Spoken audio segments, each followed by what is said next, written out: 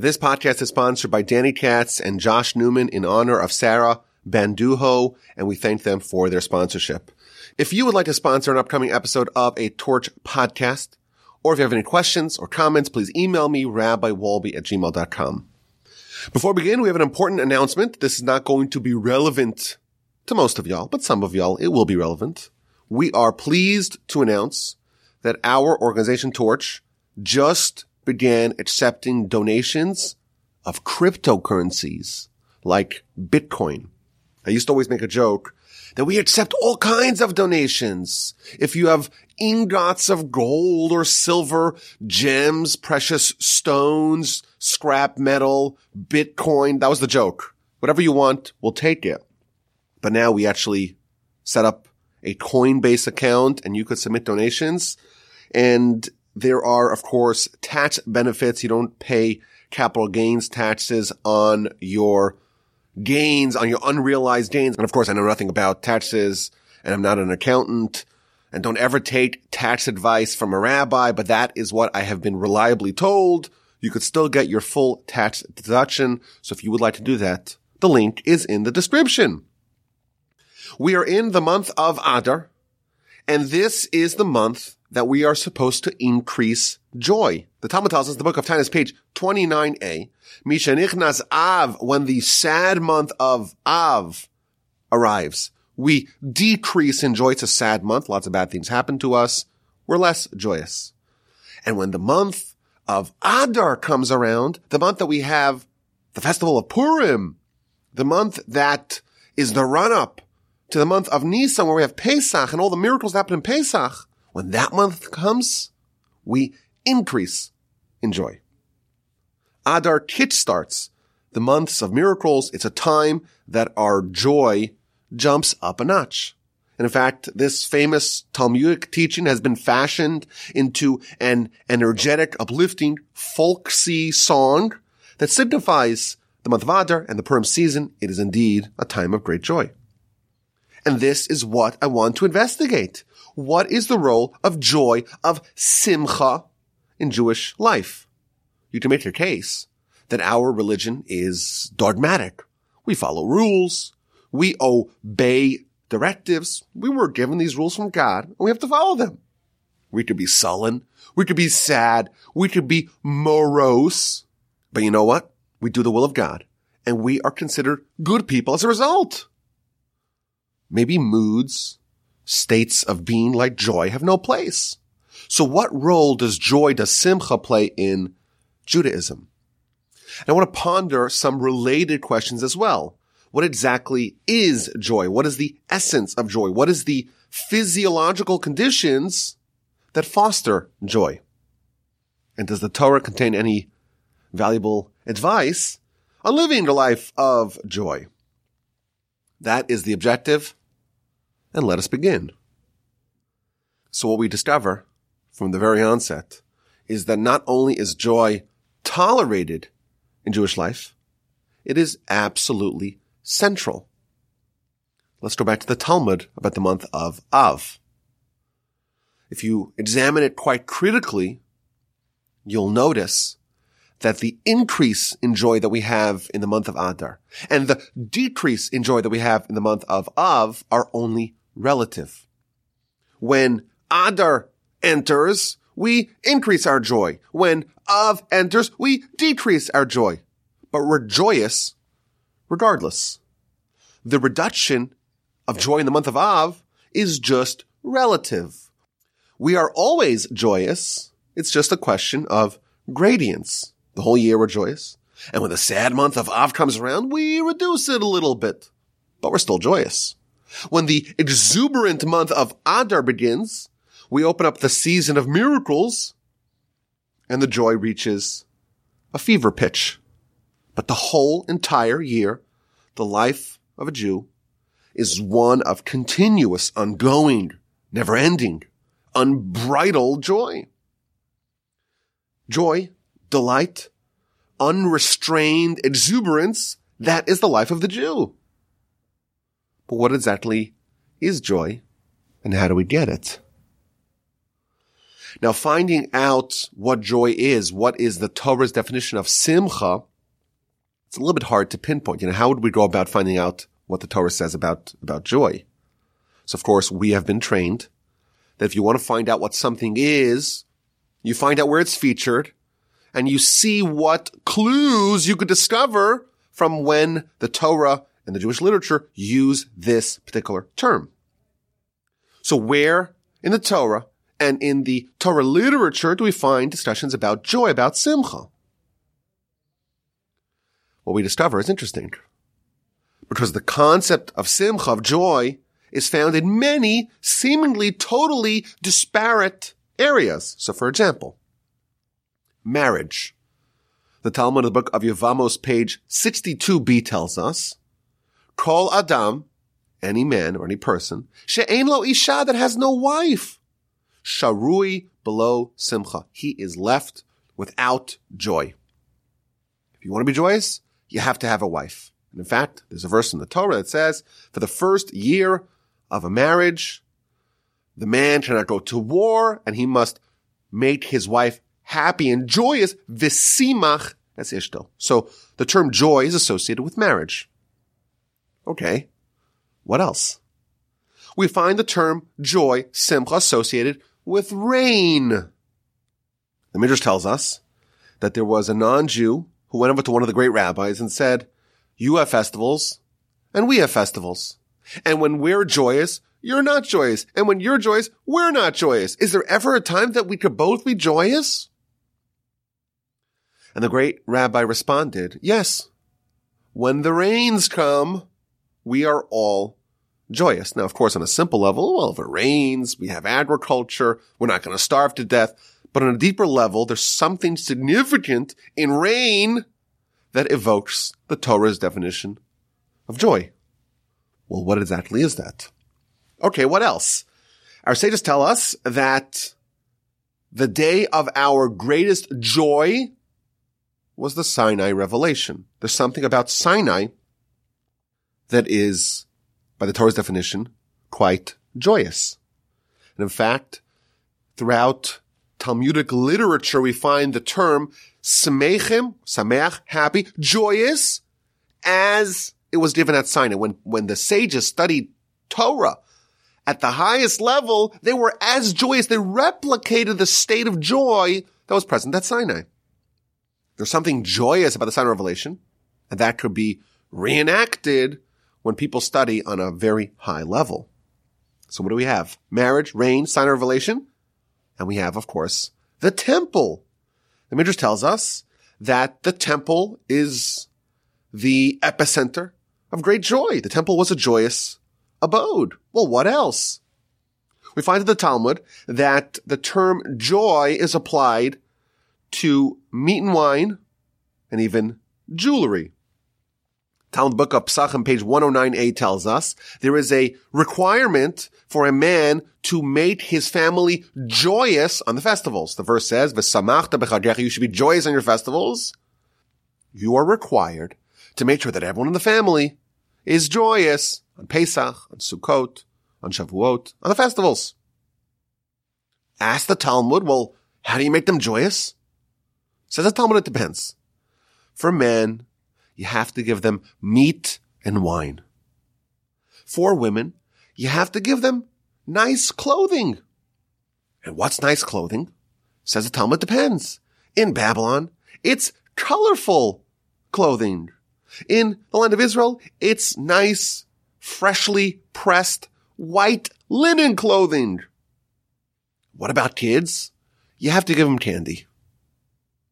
So we talk about joy, and there's marriage, and there's rain, and there's Sinai, and then there's the temple, all these lofty ideas. And here we find joy that's decidedly less lofty. A juicy steak, a fine Bordeaux, stylish clothing, candies for the kids. And in fact, when we read the Rambam, and he tells about the responsibility to make everyone joyous in the festivals, it gets a little bit pricier. He tells us that a man is required to buy jewelry as much as he can afford for his wife on the festival. because you have to make her happy. You have to make her joyous. The festival has gotten more expensive. There's meat, there's wine, there's candy for the kids, and there's jewelry for the wife. Now, what does this have to do with Sinai, with the temple, marriage, with rain? These things seem to be totally unrelated, yet in our literature we're told they all relate to joy. And finally, there is the verse in Deuteronomy, and this is one of the most difficult parts of the Torah to read. It's the admonition at the end of Deuteronomy where Moshe warns the people, in the event that you abandon God and you abandon Torah, you are going to be severely punished. And he gives this very long laundry list of devastating things that are going to befall our people. And finally, we read a reason. Why is this all going to happen? Chapter 28, verse 47. Because you did not worship God with joy. Apparently, from Scripture, joy is the required temperament and feeling and state of being of doing a mitzvah.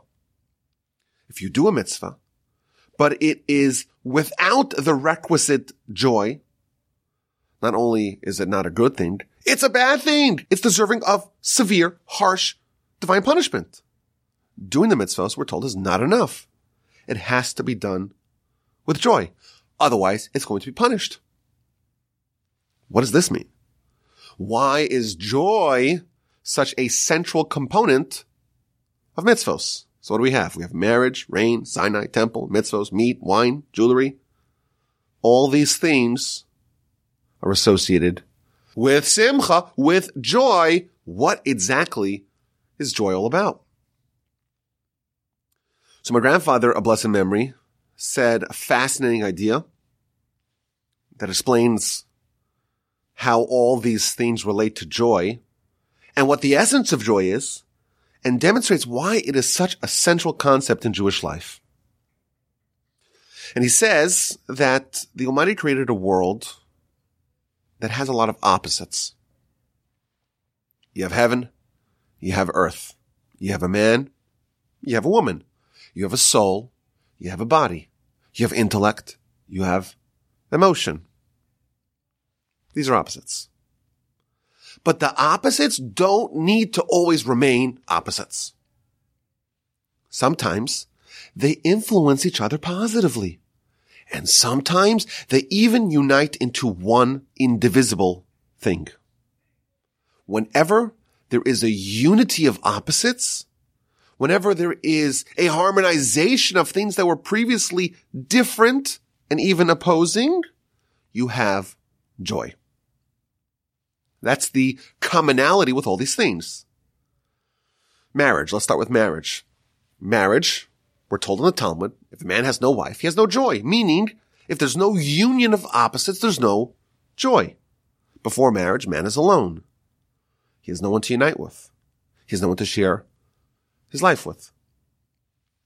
He can't have joy. With marriage comes the opportunity to bond the two opposites and thereby create the state of joy. Okay, let's get to Sinai. Sinai, of course, is the union of the nation with God. This is akin to an eternal bond of opposites, and that fosters joy. Well, what about the temple? Temple is a portable Sinai. It's a union between us and God, and therefore it's a venue of joy. Rain, says the Midrash, rain is a relationship of a man and woman, of a male and a female, of the heavens and the earth. The rain comes from heaven above, and it comes and unites with the earth below. And that fusion, that unification of opposites, that brings joy. What about the festivals? We're told on the festivals, you have to be joyous. What does it mean to be joyous? It means that the various opposite parts that comprise you as a person are all happy, are all delighted, are all equally excited for the festival. And you know what? You have a problem. The soul, of course, loves festivals. It's a holy, elevated day. The soul is able to pick up the almost imperceptible feelings of holiness and specialness that are present in that day. The soul does not need to be coaxed to be joyous, to be upbeat, to be happy on the festival. But that's not joy. If the soul is delighted, if the soul is experiencing spiritual ecstasy and the body is left behind, you don't have joy. You don't have unification of opposites. And therefore, in order to bring the body to parity with the soul, you have to make sure that it becomes happy, that it becomes joyous, that it too is not left behind. How do you make bodies happy? The Talmud tells us nearly 2,000 years ago, you have to have steak and alcohol for the men, clothing and jewelry for the women, candies for the kids. As much as things change, they remain the same. In addition, the Talmud tells us that a prophet has to be joyous in order to experience prophecy. Again, same idea. You want to communicate with God, you have to have a unity of purpose to achieve that. And therefore, we're told that David will play music to experience prophecy. Isaac would need to have a steak in order to give a prophetic blessing to his son. Initially, he was planning to give it to Esav. Ultimately, Jacob usurped it. To have the presence of God rest upon a person, that person must be in a state of joy. The body has to participate as well. You got to give it meat. You got to give it music. You have to create a harmonization of body and soul. Only those conditions are ripe for prophecy. So we have a definition of joy. Joy, by definition, is connection. It's unity. It's the fusing together of opposites. Let's take this a notch deeper. Let's talk about mitzvos. Commandments that we have from God. Mitzvos by design are there to foster joy. You do a mitzvah, you help your fellow man. You are uniting with another human being. That's the definition of joy. You study Torah, you're uniting with the Almighty's Torah. You obey the Almighty's mitzvah, and you are uniting with the conveyor of that commandment with God. Things that were opposite, things that were distant, things that were separate from you are now becoming integrated. That is joy. If someone tries to develop themselves spiritually, they unite their intellect and their emotion, their body and the soul. Every good deed, every mitzvah, every studying of Torah is designed to evoke joy. Why? Because these are not isolated behaviors. These are behaviors that unite a person with their fellow man, with Torah, and with the Almighty. So what happens when a mitzvah lacks joy? Well, by definition, it's an act that is bereft of union. Maybe the person is acting, the body is putting on tefillin, the body is doing some act that mimics what the Almighty wants of us, but the soul is not part of this deed. It's a lifeless, soulless act. This is the behavior of a moist robot. This is not what the Almighty wants. When a person does a mitzvah without joy, there is no union of body and soul. And that's something that the Torah says is actually punishable. Not only is it not a good thing, it's a bad thing. In fact, the Talmud tells us that if someone does a mitzvah by rote, by habit, out of routine, if it lacks joy, the punishment for such behavior is more severe than the punishment for idolatry.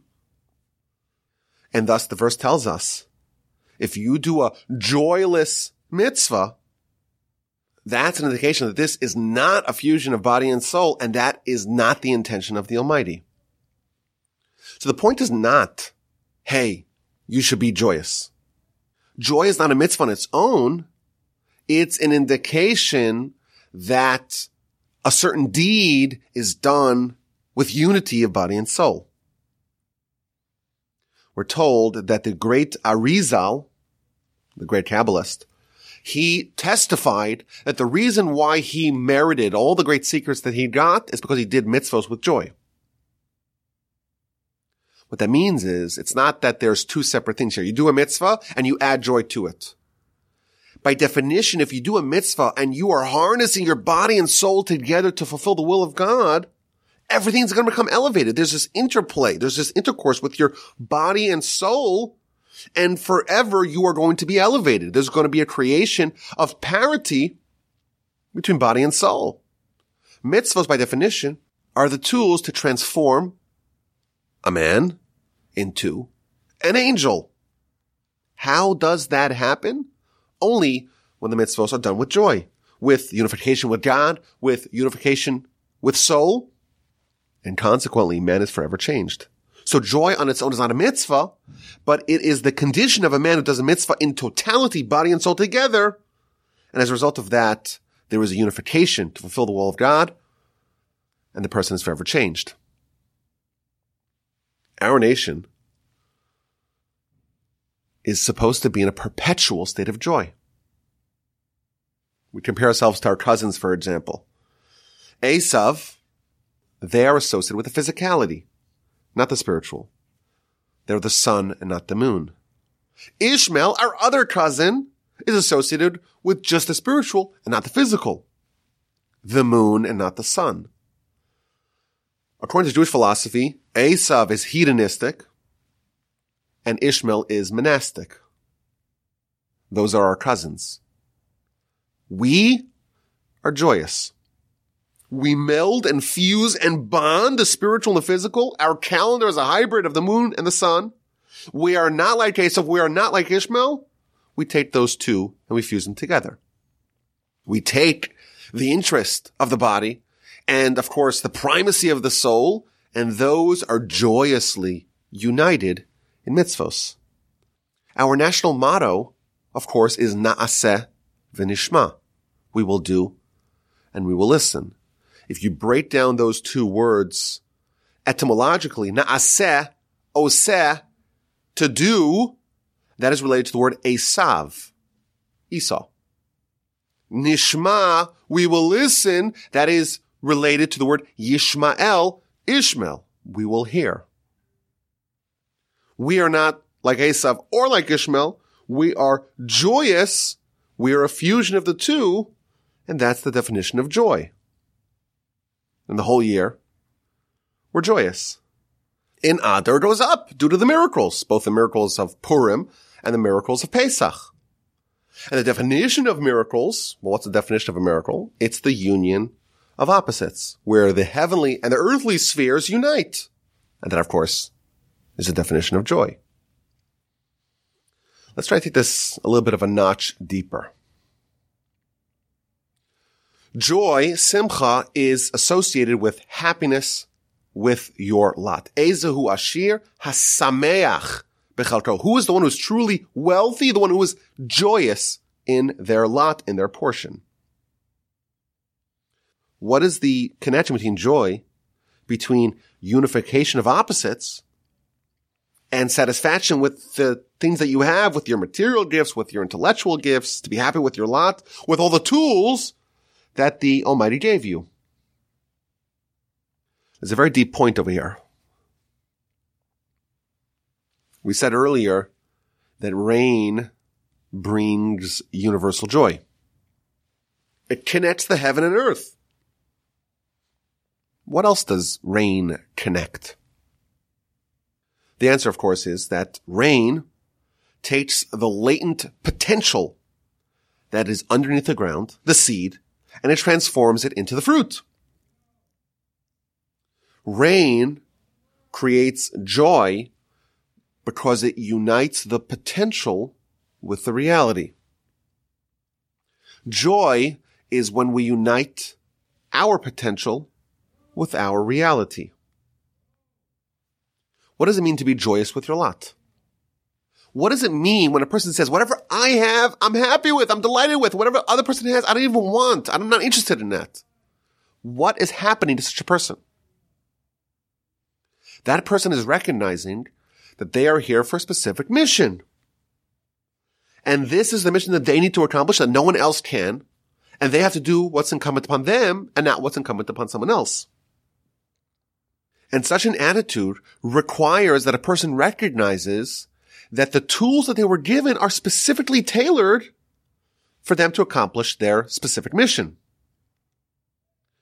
In other words, if a person is joyous with their lot, there is a unification of their individual soul that is going to be actualized by their body. Hence, being joyous with your lot is once again unification of body and soul. The soul knows that it has a specific mission. The body is given the tools to actualize that mission. And when the body realizes this is why I'm here, and these tools are what I have, suddenly the body and soul are on the same page, trying to accomplish the reason why the Almighty placed them here, recognizing that I have the exact tools needed to do it. You're joyous with your lot because now your body and soul are on the same team, focusing on the same end goal. So how central is joy to our religion? Exceedingly, inordinately central.